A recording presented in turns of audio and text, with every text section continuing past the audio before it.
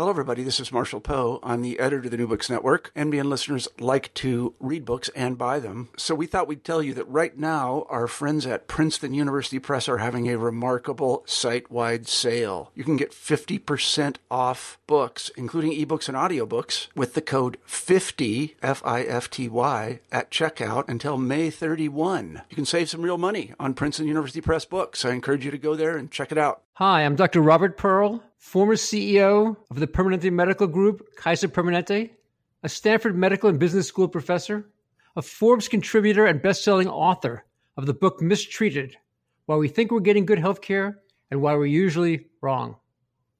And I am Jeremy Corr, host of the New Books in Medicine podcast. American healthcare is broken. Across the United States, there are over 200,000 patient deaths from medical error every year, growing physician burnout, outdated technology, and inconvenient and delayed care for patients. And on top of all of this, skyrocketing drug prices and increasingly unaffordable out-of-pocket patient expenses. For decades, our nation's political and medical leaders have talked about fixing the American healthcare system, and yet the problems are now greater than in the past. Every other industry that is inefficient and ineffective has experienced disruption. Healthcare will be no different. The question is whether the solutions will come from inside the healthcare system or be imposed on it. We'd like to invite you to listen to our new podcast, Fixing Healthcare with Dr. Robert Pearl and Jeremy Corr. Each episode will feature one of the top leaders and innovative thinkers in healthcare today. The show's format is simple. The guests will present a roadmap for fixing American healthcare's biggest problems, and from there, Jeremy and I will scrutinize the plan and help listeners separate fixes that have the potential to succeed from simply the hype. Our goal is that everyone from healthcare consumers to political and medical leaders will find value in the discussions on our show. You may not agree with the different solutions offered, but you will never again conclude that nothing can be done. We hope you will join us. Please subscribe via iTunes or your favorite podcast software. For more information, visit our website at www.fixinghealthcarepodcast.com.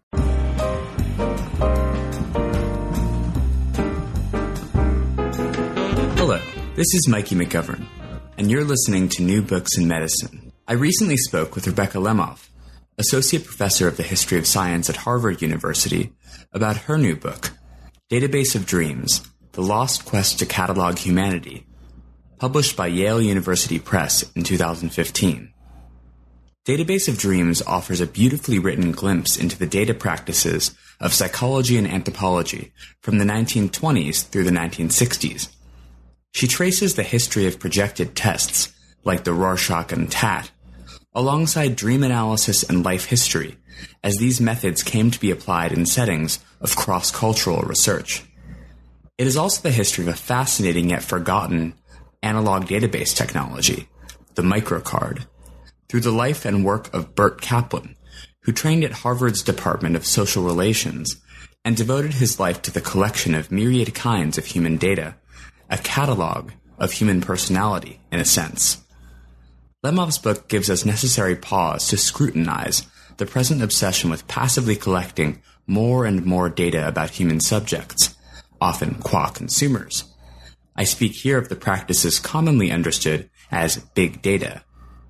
In our discussion, we touched on this, along with other fascinating threads taken up by the book.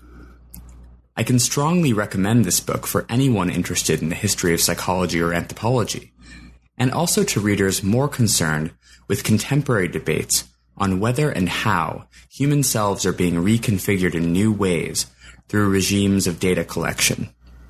I hope you enjoyed this interview.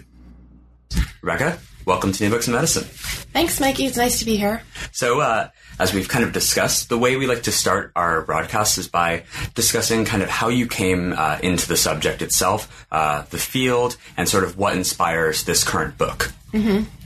This is a very good question because I actually have been trying to reconstruct when I first heard about this peculiar collection of dreams and other subjective materials, which I came to write the book about, and I came to call the Database of Dreams, but I can't quite remember the first time I heard about it. It's as if I always knew about it. And I think that's because it goes back to my my dissertation research, in which I became captivated by this kind of legendary filing cabinet at Yale, and that had been started in the 1930s and kind of reached its heyday right after World War II, in which they attempted to file all human cultural materials or information about every possible human activity, belief, even things like flora, fauna, culture, broken down into 553 major categories and a number of subcategories. And so in doing research on these Yale files, which were called Yale's Bank of Knowledge sometimes, or sometimes just the files, which attempted to be complete, I started to, I guess, run across footnotes that mentioned another filing system that dealt with dreams and seemed even more elusive or sort of more intriguing to me. And so, and also, it had never really taken off. So, so that's how I kind of got interested in it. And I ended up, I guess those footnotes must have made an impression, because then I circled back later on. And you have a background in anthropology, so this project is kind of bringing your empirical work kind of closer to your own training in a way. Yeah, it also feels like circling around in that sense, I guess, to my training in anthropology. And also, I've always been interested in, even in my dissertation, in the not simply anthropology, but its allegiances with sociology and psychology and even like other fields. And it's kind of this capacious vision of anthropology. So in many of the high points of American anthropology, it actually envisioned itself as just one aspect of behavioral science. And I seem to keep being drawn back to that interdisciplinary vision of, or cross-disciplinary vision of anthropology. So this particular project that I ended up writing the book about is a great example, because there was almost no distinction between psychological, sociological, or anthropological information.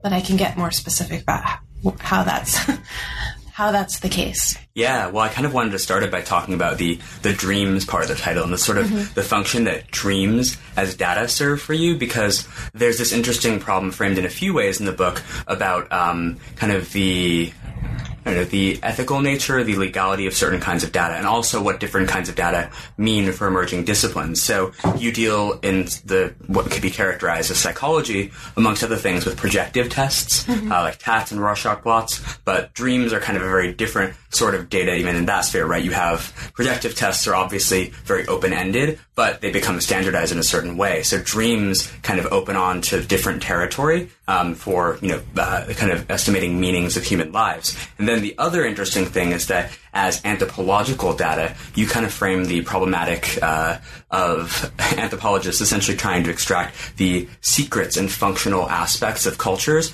and how this sort of secret extraction, while also related to espionage in a really interesting and problematic way, dreams have kind of this more neutral content to them, and that allows them to kind of function and be exchanged in a more ready way. So I guess, I wanted to talk about dreams as a lens into this sort of research. Yeah, I was drawn to dreams, and I think they symbolize this, on two levels, both the dream of a certain kind of data, I found a set of historical actors who were very interested in pushing the limits of the kinds of data you could collect. So not just data about, family budgets, but could you actually collect the people's nighttime dreams and make them survive in a sort of survive in some kind of format. So it was a technological challenge, but it was also a kind of aspiration. So the dream stands as kind of the limit of a certain kind of data. Yeah. But actually, you mentioned projective tests. One thing that's interesting is some sociologists and psychologists and anthropologists who use the projective test thought of it as a way of producing a controlled dream. So there's actually a lot of fluidity between, you would have different techniques that might produce usable data, but they seem to, in the minds of the social scientists, have something in common. They all had a dreamlike quality, or that's the kind of evidence they were interested in. And it was almost a kind of interest in somehow capturing the procedural contents of someone's experience, not just their state of mind, but really what it was like to be another person as they sort of experience, like a stream of consciousness, like a GoPro, projected backwards into the 1950s. I think that was the ultimate goal, and a dream is appealing because it actually, in some sense, it does have a coherent shape, and someone can recite it to you.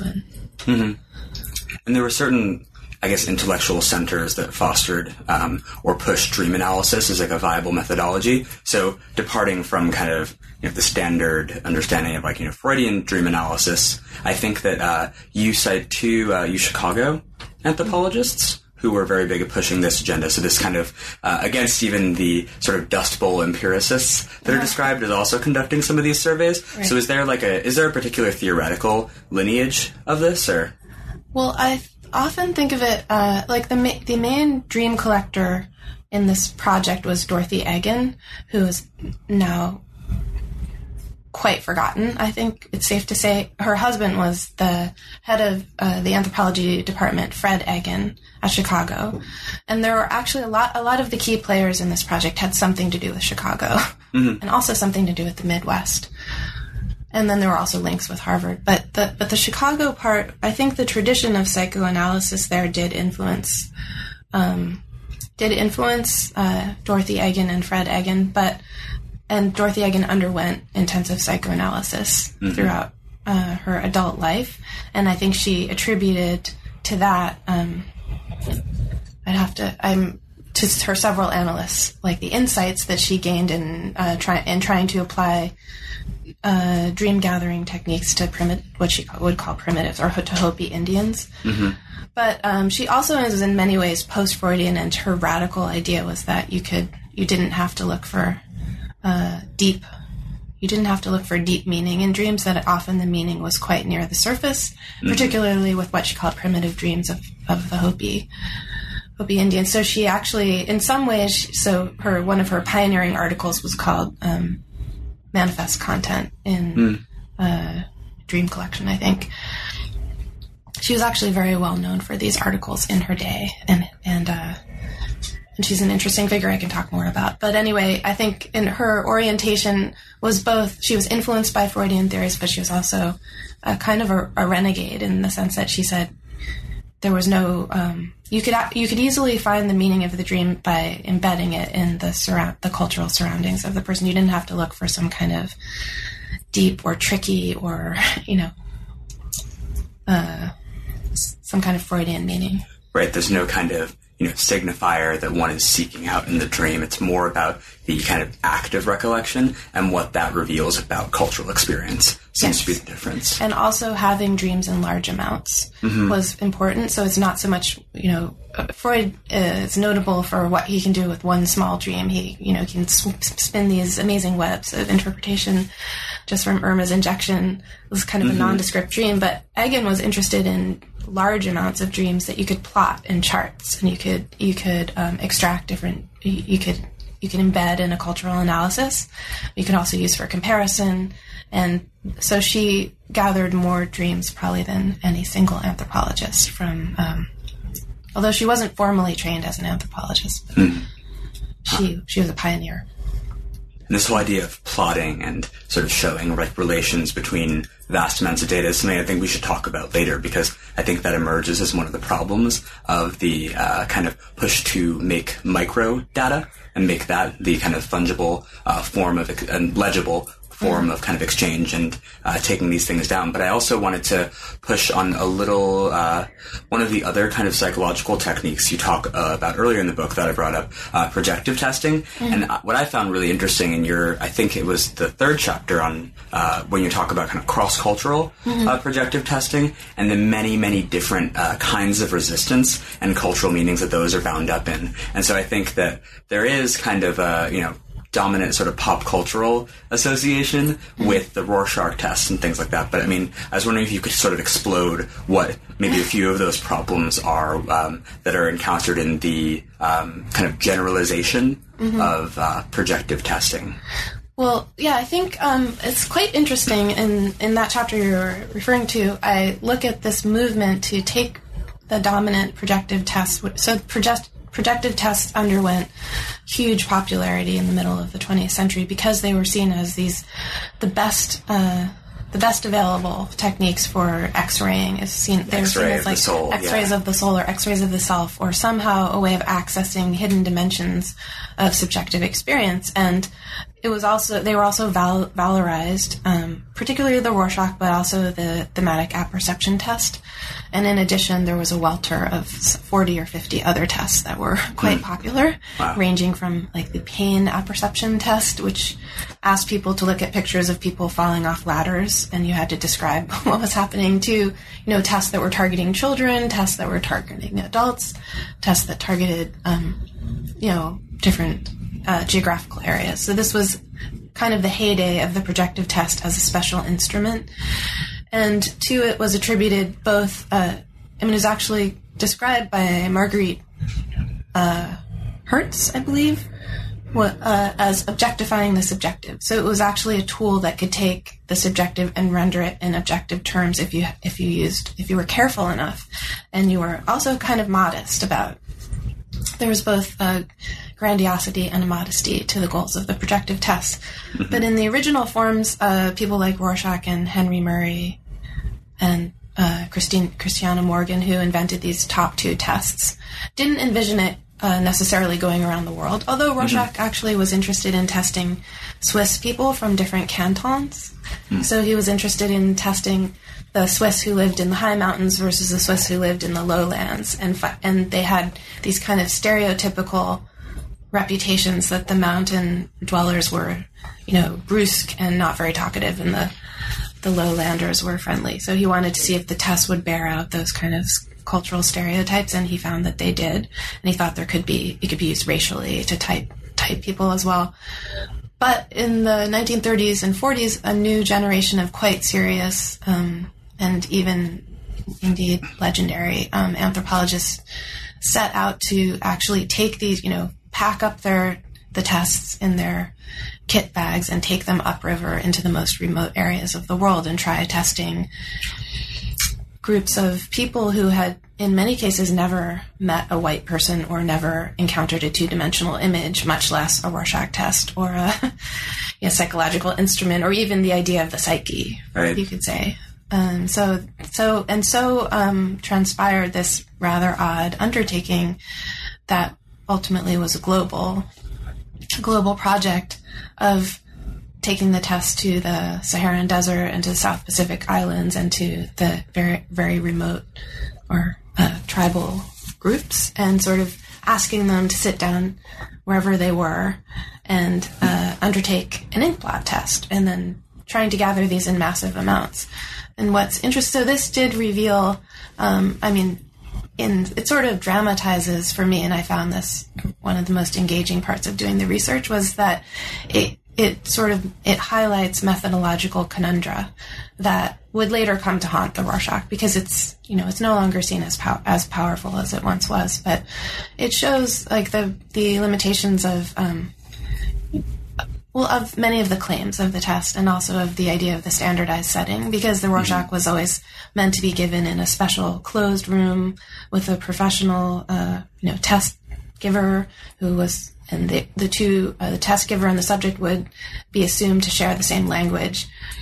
But when people like Irving Hallowell took the Rorschach test to give to the Ojibwe upriver, he would end up administering the test in a range of very odd situations, such as on the beach, or while one of the subjects was doing the dishes, or while the entire family was gathered around, because people didn't necessarily like to be alone with an anthropologist. If he was trying to talk to a woman, actually it was quite suspect. Right. Children were also not comfortable taking the test, so he often had to devise games, or he developed a technique with a orange wood stick where he would have them point at different parts of he had to actually improvise to even make the test viable. And so, and to his credit, where it's quite interesting because he writes at length about the accommodations he had to make to what you might call the standardized setting. But to him, these accommodations, you had to use an interpreter.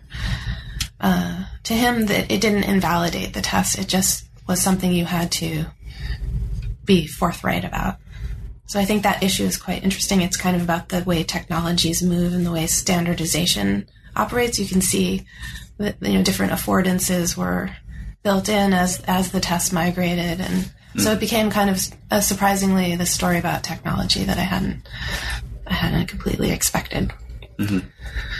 And then sometimes even, I believe in Native American tribes, they sort of perceive these packed up sets of cards and things like that as this sort of symbol of kind of government control. And here come the white men again with their, not like their census pads, but you sort of know what I mean, because there was a big issue with like harboring German spies, I think, at one of the sites. Right. So you brought up this. There's all these interesting political entanglements that are wrapped up in this history.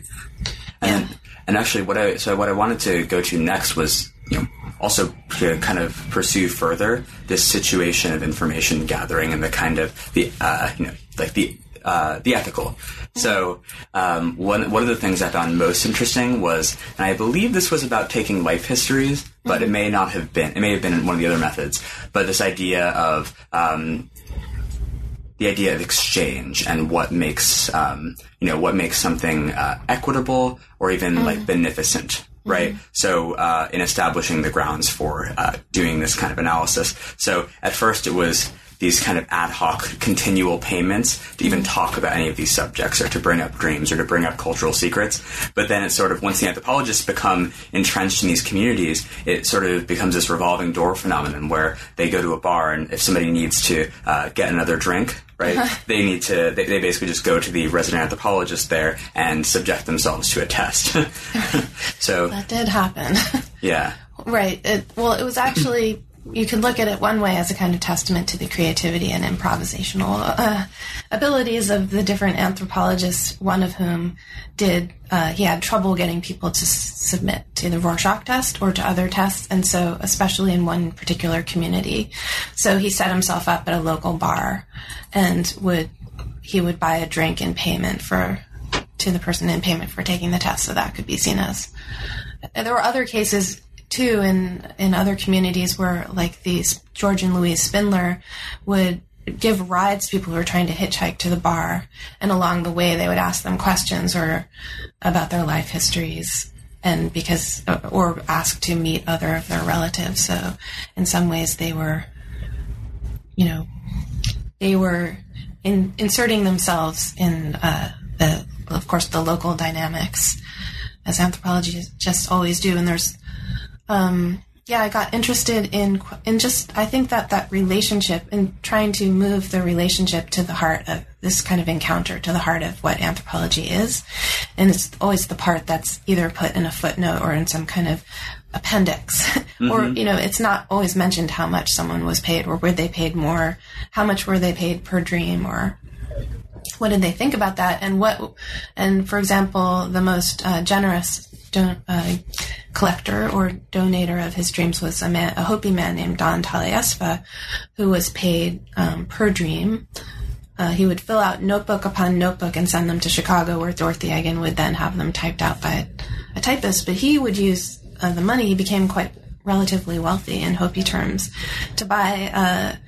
He had 5 of his children die, and he ultimately, and this was heartbreaking, of course, for his wife and himself, and ultimately he and his wife adopted a son, and they would use the money to buy Sears Roebuck, like, cowboy outfits for their son to wear, and have American-style birthday parties for him.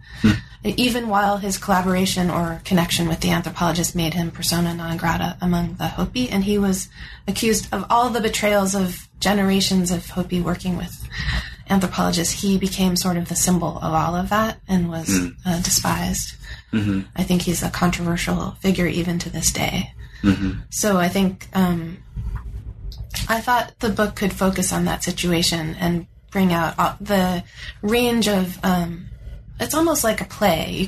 You could look at the records and the archives and a lot of the data, which is as a kind of record of this encounter, and you could read between the lines or against the grain and find all sorts of interesting things. For example, when some Zuni, there were Harvard anthropologists who were interviewing Zuni veterans, and they would be asking them to fill out sentence completion tests, and some of them would, instead of answering the question, for one of which was, when I see a white woman, I think blank. Mm-hmm. And they would, after a time, one of them said, how does this help the Hopi? How does this help the Zunis?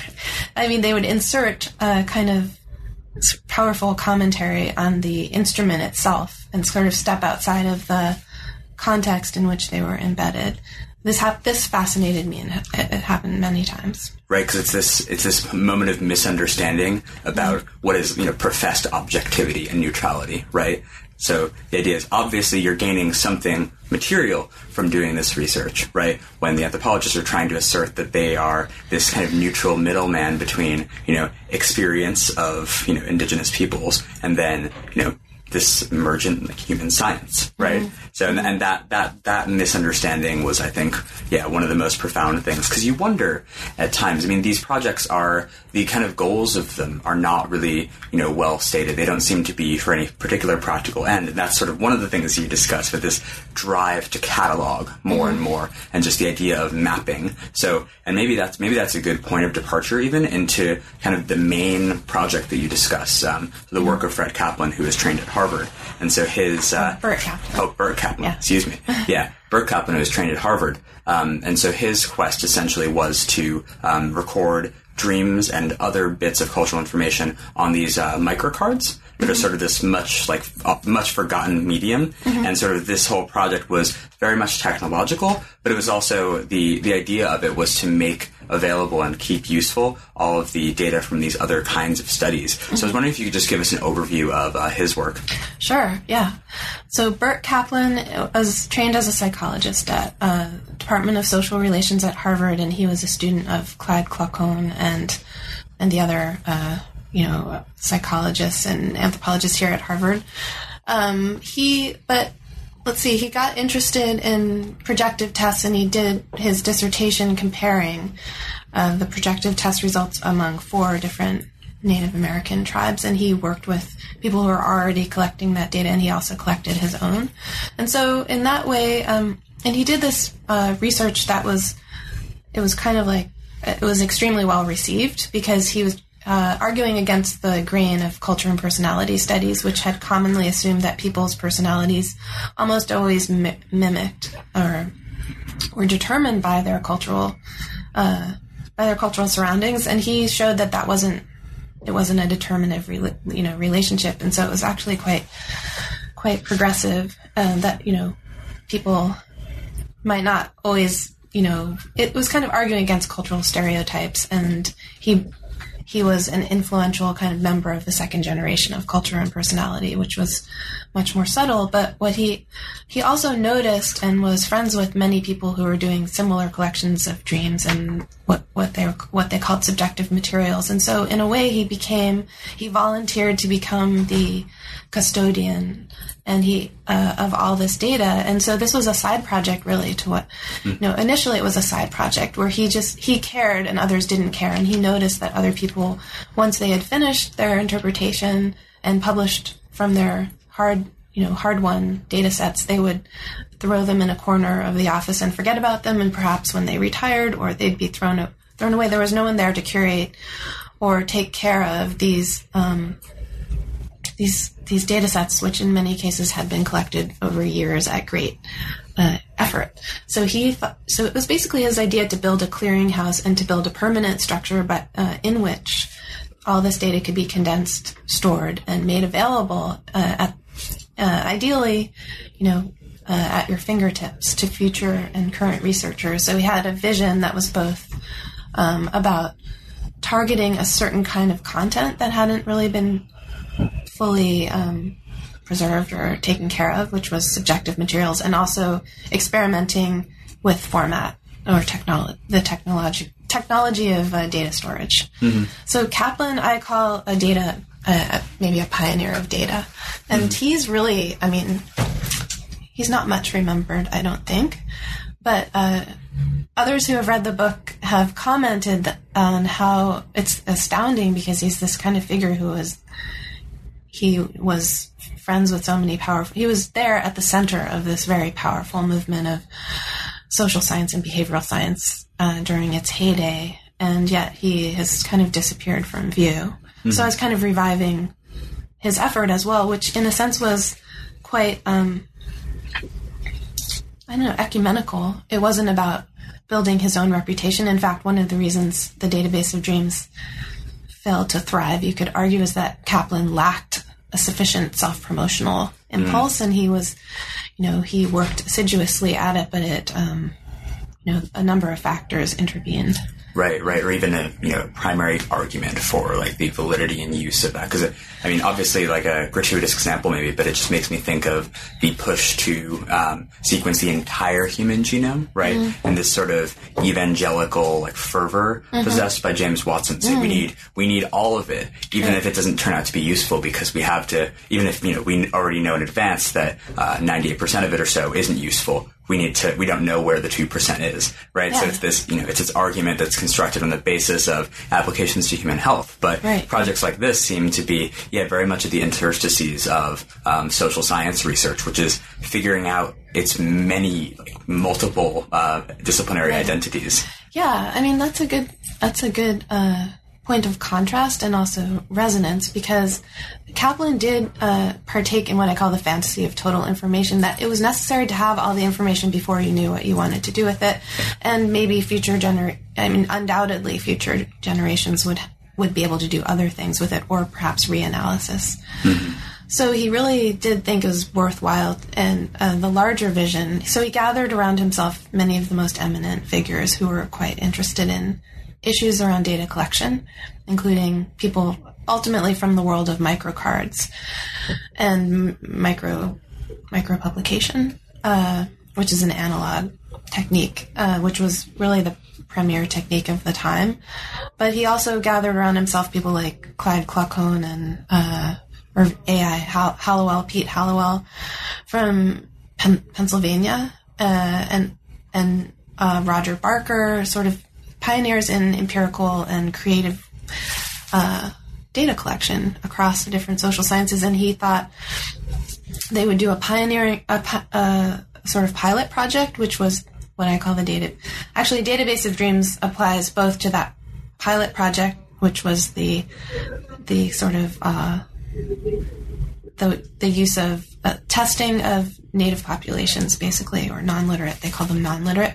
But also they had in mind a larger database which would contain all sociological knowledge, and they imagined it would contain the records of brainwashed POWs, and it would contain the notes from primate stations, and it would contain the life histories of junkies, and it would contain all the dreams of Harvard undergraduates. It was almost like a modernist poem, actually. Think of it. But anyway, they didn't think of it that way. But they did think that ultimately, if they got a sort of procedure in place, they could scoop up all the existing uncared for data in the social sciences. And in fact, Kaplan was sent by the National Science Foundation and the National Research Council to survey all social science data in the U.S. For a couple of years, and just see what there was among major figures. So that's a really interesting record. Mm-hmm. Actually, I wanted to explore a bit more this push toward microphotography and micropublication. And I guess I have like two questions. One, what is it about, and where does it fall short? Because it seems it's fascinating to think at it is very pre-digital. It's very analog in its own right. This sort of fantasy of more and more efficient storage, but then of course the problems of access. And then also I'm interested in, from your actual research, are you able to really engage with these materials, the microcards? Like, are there any readers that are still accessible? Well, there actually is one right there, which you can't see if you're listening, but my husband happened to find it walking down Divinity Avenue on campus here at Harvard. Wow. On a trash heap. So that's kind of an index. It's one of the original Redex machines, and many people mistake the microcard for microfiche, which succeeded it. The microcard was the was the great hope for standardization of micropublishing in the 40s and 50s. And so, and many people have terrible memories of the microfiche and the microfiche reader. Mm-hmm. So I've never seen anyone fondly remember them. But the microcard was actually a very pleasing, opaque, standardized, set of cards on which you could shrink pages of data or whatever materials you had, so that each 8.5 by 11-inch page was about the size of a fingernail. But actually, the capacity existed to shrink, something like the entire Encyclopedia Britannica onto a pinpoint. I mean, the difficulty was finding machines capable of bringing it back up, or magnifying it sufficiently for use. So actually, use became a limiting factor with these cards. And there was also a portable reader, which was said to you could carry it to the lab, or you could take it out on the road or read. So you could ultimately read these cards while walking down the hallway was kind of the fantasy. But in fact, the portable reader didn't deliver very high quality images. But just the fact that it was, they said it was a little larger than a king-size packet of cigarettes. Mm-hmm. That this was kind of the high-tech vision of what these technologies could do. And people recognize, like Vannevar Bush, the envisioner of Memex, mm-hmm. was also experimented widely with microphotography, which he thought was the leading hope starting in the 30s for data storage. And so he tried to, one of the limiting factors was searchability. So he tried to develop ways to search these microcards like the Rapid Selector. Mm-hmm. But then none of them quite worked. So actually, although Kaplan and his team ended up selecting the microcard as their vehicle, it was itself not, it was doomed in several ways. And so this is kind of a story of a failure, of an interesting failure, I think, and the kind of confluence of several factors. Mm-hmm. One of which was, of course, the dawn of the digital age. But it would be actually several decades before digital dual storage processing could even do, and databases were capable of storing the data in the way that Kaplan's team would have wanted. So actually, it wasn't that it was just around the corner. It was quite a ways away. Mm-hmm. I think this offers a good point of departure to talk about how this work sort of intervenes in discussions about big data, right? Mm-hmm. So there are many ways, I guess, to characterize this. Sort of as you just brought up, like the transition to the digital allows more like searchability. There's a lot more flattening, mm-hmm. One might say.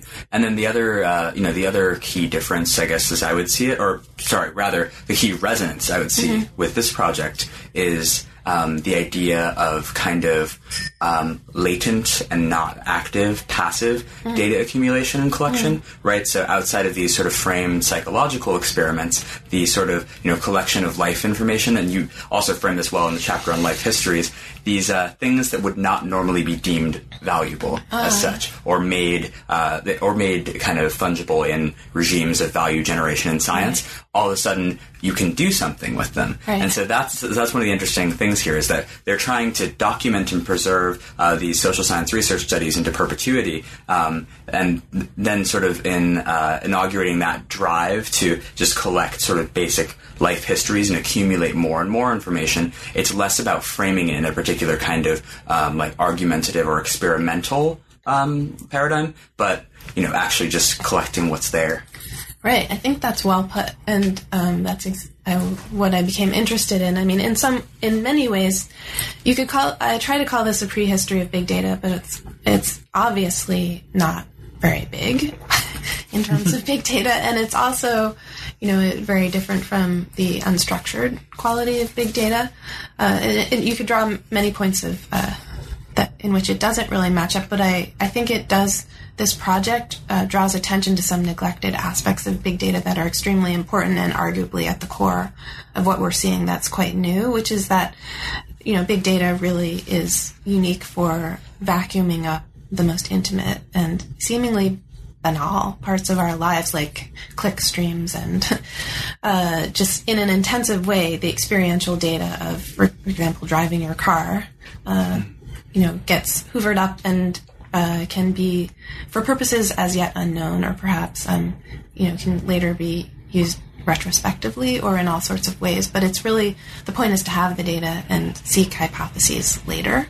And in that, maybe in those two senses, both the quality of the data and the idea of collecting before you quite know what you, for future, for a projected future, is what you see very strongly in this project. And I think it's quite useful as a reminder that not everything arrives with the digital. Like, we like to think that was the determinative transition. And I think it leads to a kind of technological determinism or digital determinism maybe. But, a lot of these features were already in place.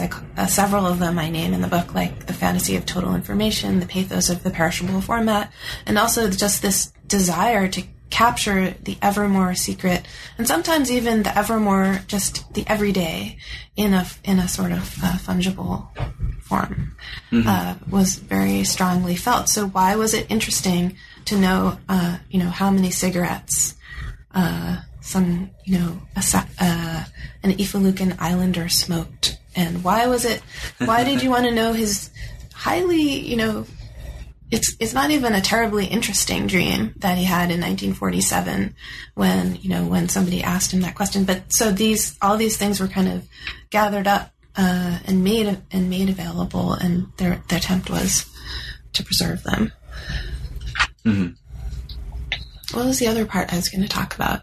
There's the personal part, and also the gathering without knowing, and that's kind of that's really what proponents of big data argue is, that it makes possible this fourth paradigm, to borrow from Jim Gray, that, even a friend of mine who did his research, Hallam Stevens, was telling this anecdote the other day about the people at the Broad Institute he had worked with, and this real faith that the data can speak for itself if you have enough. And if you're not getting it to speak for itself, that means you don't have enough yet.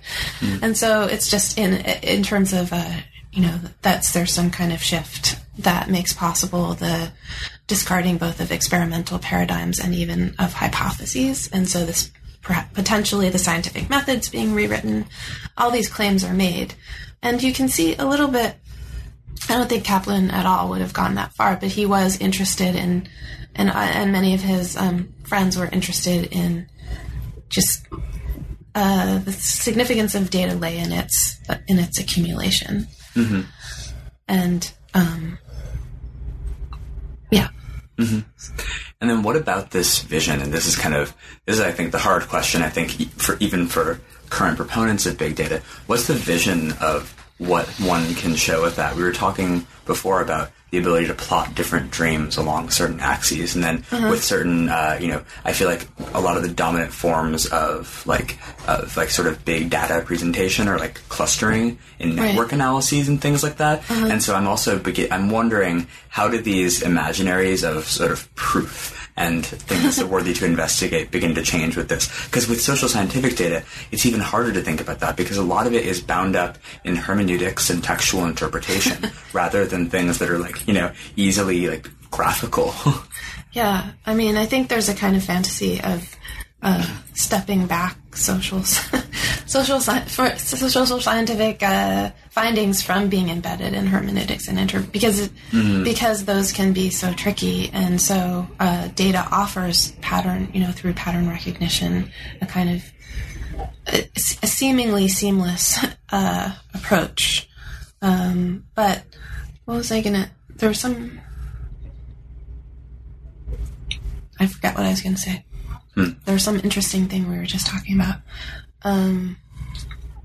Sort of the proof, what is created from data to be investigated. I was thinking, I had interviewed this entrepreneur, is a data entrepreneur or a dream collector, current day, named Hunter Lee Soik, who moves around the world. He doesn't necessarily live anywhere, although I guess he's currently in Dubai, and he's building an app called to collect dreams, which is, I forget the name of it. But anyway, he says it's basically he wants to install this on everyone's phone.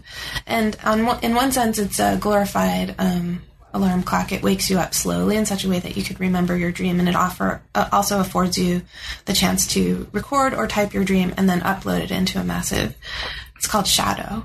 And their motto is remember your dream, because their idea is that so much data is lost every night when we wake up and carelessly discard or fail to remember or fail to record or fail to share our dreams. So he's offering this kind of method by which this will become automatic, and he wants to know whether teenagers in Sao Paulo dream the same dream as Nigerians in a certain, area, and he wants to be able to plot, like, when do certain themes arise and how do dreams patterns, can you locate patterns of content or preoccupations or emotions across the globe. So in many ways he embodies this kind of big data hope, just that first you need to put the mechanism in place for gathering all this up, and also encourage a sharing, kind of ideology of sharing, and also, of course, of forsaking one's privacy.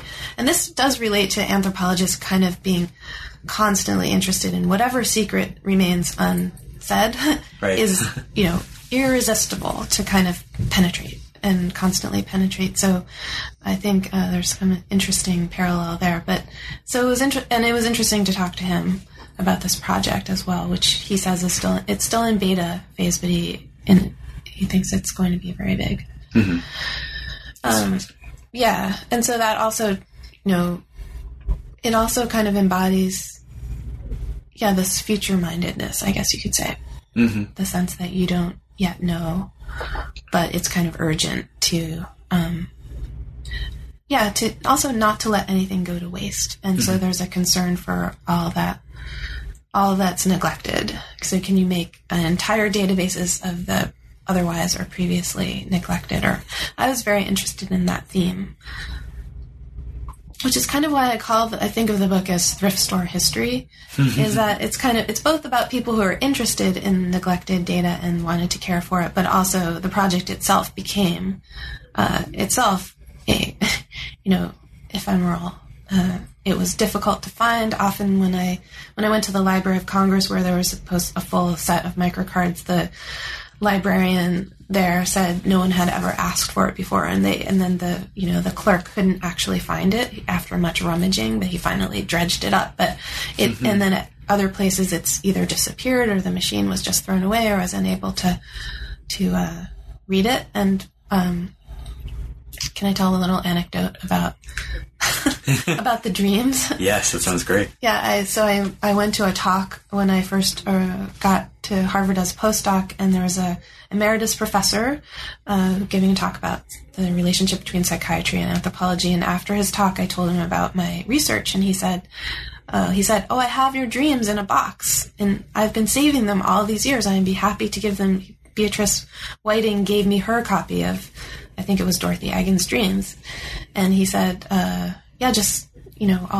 donate them to you.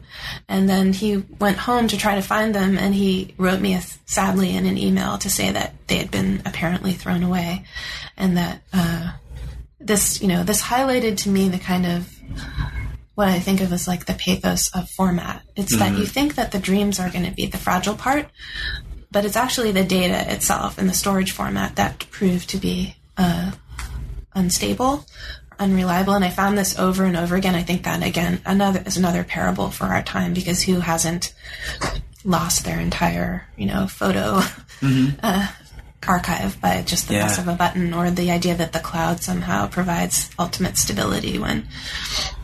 So anyway, I was giving then another chapter unfolded when I gave a talk to some deans and provosts the other week, and I was mentioning the fate of Bob's of this collection of dreams, and someone in the audience said, "Oh, I know Bob," and she said she ran across that very box a few years ago, and it was labeled in an obscure library, and she said it was labeled "Bob's Box of Dreams. Do not discard." And she said they may still have survived, and so she sent several people looking for them, and it turns out they actually had been thrown away. So this was another way in which the story, it keeps having these kind of these materials come into being and then seem to disperse at their own status, ontological or at whatever level, is it constantly changing. That's kind of a very poetic and tragic thing too, right? Bob's box of dreams, do not discard.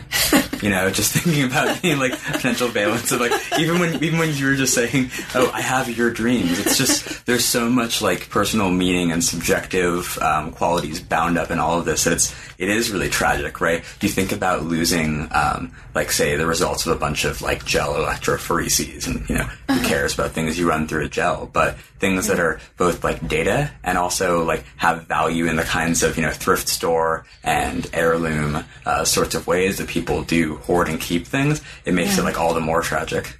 It does. It reminds me too of this, I guess the emotion that I was trying to capture in the book through telling these stories and through looking through, just kind of recovering this, in a way resurrecting this dispersed and despised, or not despised, but really this project that didn't come to the fruition they hoped for.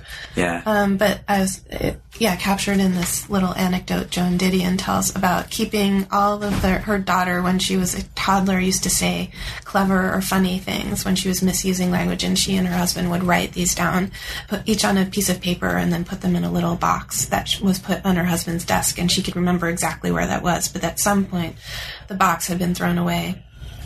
And now her husband was dead and her daughter had died too, and the box was gone, and it was like this sort of embodiment of all of that passing. And you could say in the digital era, we all deal daily with that kind of ephemerality and needing to choose what to keep. Yeah.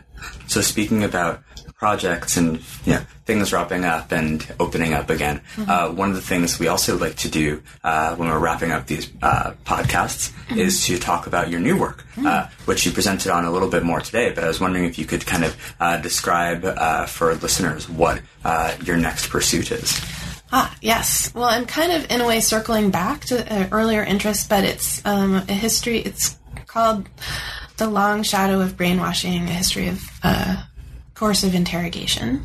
And it's another Cold War project, this one with, I guess, significantly darker valence, but it's really about the context in which coercive interrogation techniques were codified and the behavioral science research that led to that. So in order to do that, I need to evoke the kind of great crisis of brainwashing that arose around the Korean War, which is, most people are probably most familiar with the Manchurian Candidate for kind of describing that, the fear that American soldiers were susceptible to programming, and basically that subjectivity itself was destabilized.